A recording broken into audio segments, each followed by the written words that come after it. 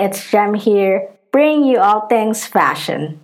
In this episode, I'll be talking about getting by with less by choosing to dressing down for comfort.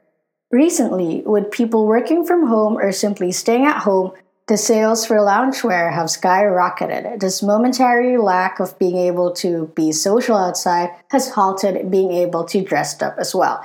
In turn, we practice safe social distancing and dress down for comfort instead. I'm one of those people who don't really invest in pajamas or sleepwear in general. Instead, I usually just make use of old shirts. Like I said in one of my latest episodes, it's more of a wear and tear for me since I use those old shirts until I can't anymore, then turn it into cloths for dusting, wiping, or cleaning around the house. Now, I never see myself browsing through the loungewear or sleepwear categories ever when I shop online. Mainly because I always used to think that it would be better spent on something I'd wear for work or for going out. But it looks like the right time for anyone to dress down right now, especially if you want to feel calm or comforted, because the way we dress affects our mood. It affects our productivity or what we do. Hence why when people dress up for something, they tend to feel more confident or prepared. Maybe we could do the same with dressing down by really focusing on comfort and dressing less and how it can help us feel a bit better or a tad better during these tough times.